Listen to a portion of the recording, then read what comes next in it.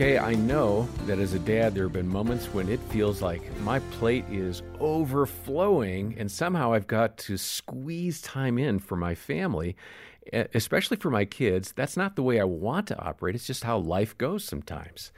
I'm John Fuller in the studio with Dr. Danny Huerta, who heads up our parenting team here at Focus on the Family. And Danny, I remember a season when, not too long ago, you were working full-time here, getting a team up and running, leading strategy for that team. You were working on your PhD. It felt like you had zero bandwidth, but you still had kids at home that needed you. How did you make all that work? Yeah, it was tricky. I still remember working on the dissertation, and I vividly remember this moment, typing and thinking, I really would rather be spending time with my kids right now. And here I am writing this long paper. And about parenting. About parenting, that's right. And I could see them in another room, and they were doing things, and my wife was with them, and I was typing away. And pretty soon I just closed the computer. I said, enough right now. I really want to spend time with them. And it took moments of me being fully aware of that. And then I checked in with my kids as well. Hey, how's this going? I know this is a busy season. I'm not spending as much time as I would love to spend with you guys. And you guys didn't get to choose that. This is only dad you get, right? And I want to be the best I can be. Yeah. What am I missing? Mm-hmm. They totally understood. They said, Dad, we have homework now. We're teenagers. We have high school.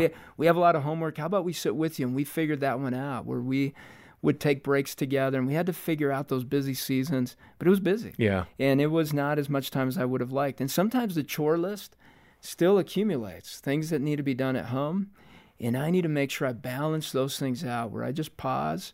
Either we're going to do a job together or we're going to go for a walk together, but it takes intentionality. Otherwise, you can easily, and I've noticed this, I've done this few weekends where I go, wait, we didn't spend as much time as we were there. Yeah. And we were all doing our own thing. Mm-hmm. It just takes awareness. Doesn't mean you failed. It just means be aware of it and do it better the next time. And I'm going to just piggyback on that. I think I've mentioned this before, but here's the headline. Don't write a book when you have young kids in the home. Because I was writing a book about being a first-time dad when my sixth child poked me in the back with a stick, and I'm trying to ignore him.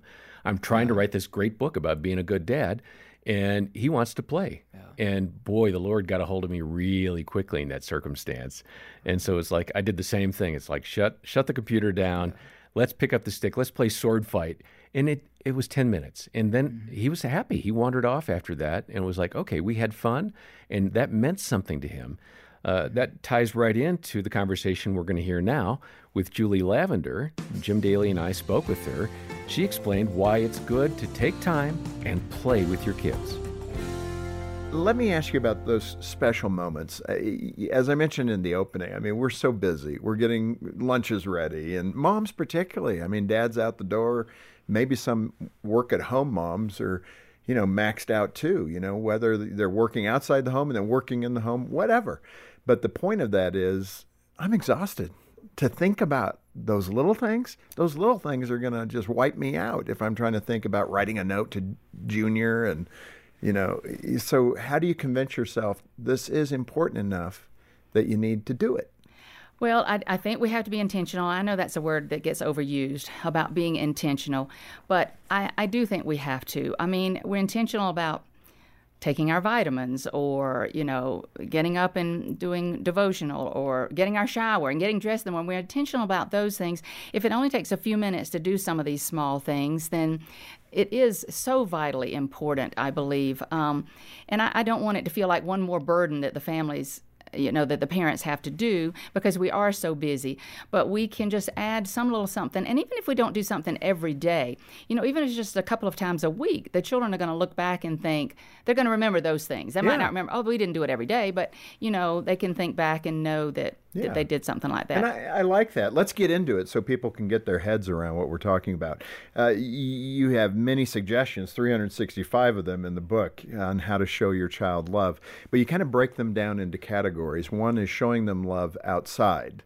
So give us a couple of examples of showing your kids love outside. Well, one of the ways that we found to do that, my husband is a biologist/entomologist by trade, and so he does an amazing job of teaching the kids to appreciate God's creations and nature. And so we love to get outside and look for critters. We try to listen. We try to observe with all five senses. And, whether you're playing outside, if you engage with what the kids are doing and say, oh, listen to that bird. Did you see that squirrel? Teach them to enjoy nature and appreciate nature. So you don't nature. need a degree to do that, I guess. Oh, absolutely not. I hope No, not. Definitely not. Definitely not. But then we would also, so we would do things fun while they were playing, but then we would also be real deliberate. One of my daughter's favorite memories is having stick races every time we found a stream.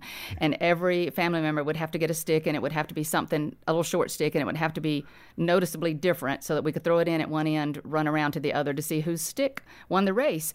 And my daughter just still thinks that was one of the most fun things. See, I'd go get a popsicle stick. What about you, John? Well, that's sleek and good. Has a flat I'd look bottom. for something big that has. I think it would glide through that water. Okay. What do you think? I think you'd win. Carry one around in your pocket. And then, okay, so what's another category? Fireflies, we love to, when it's firefly season, we love to make sure we do that. We have awakened the kids in the middle of the night, early hours, if there was a meteor shower. Oh, yeah. And we would lie on the blankets and watch for the stars to fall.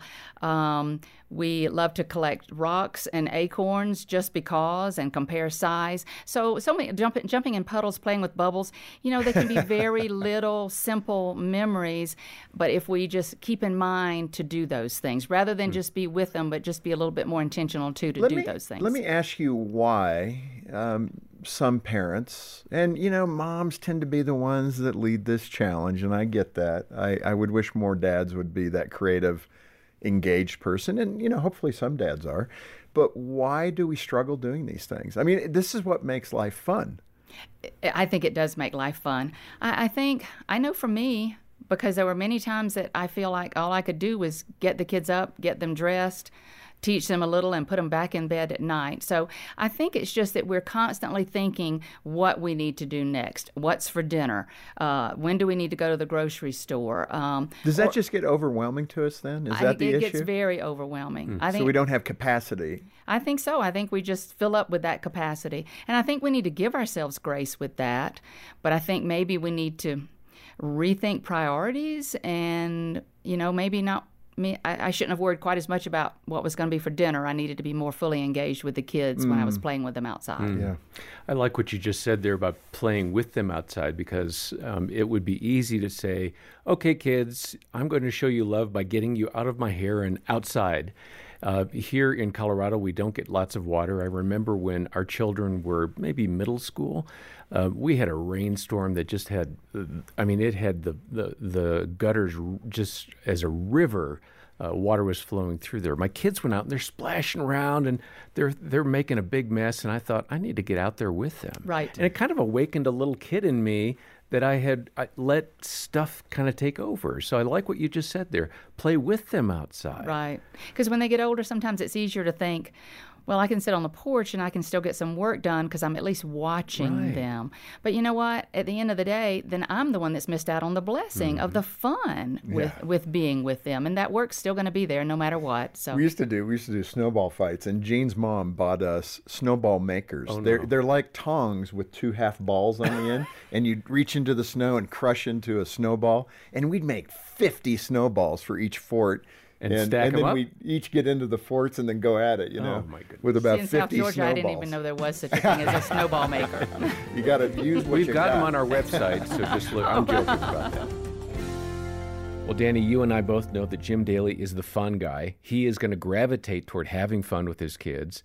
And there are ways that we can do that, especially when they're younger, that don't take hours and days. It can just be moments of grabbing onto the opportunity in front of us. Kids remember those moments far longer than some of the bigger things that we plan to, don't they?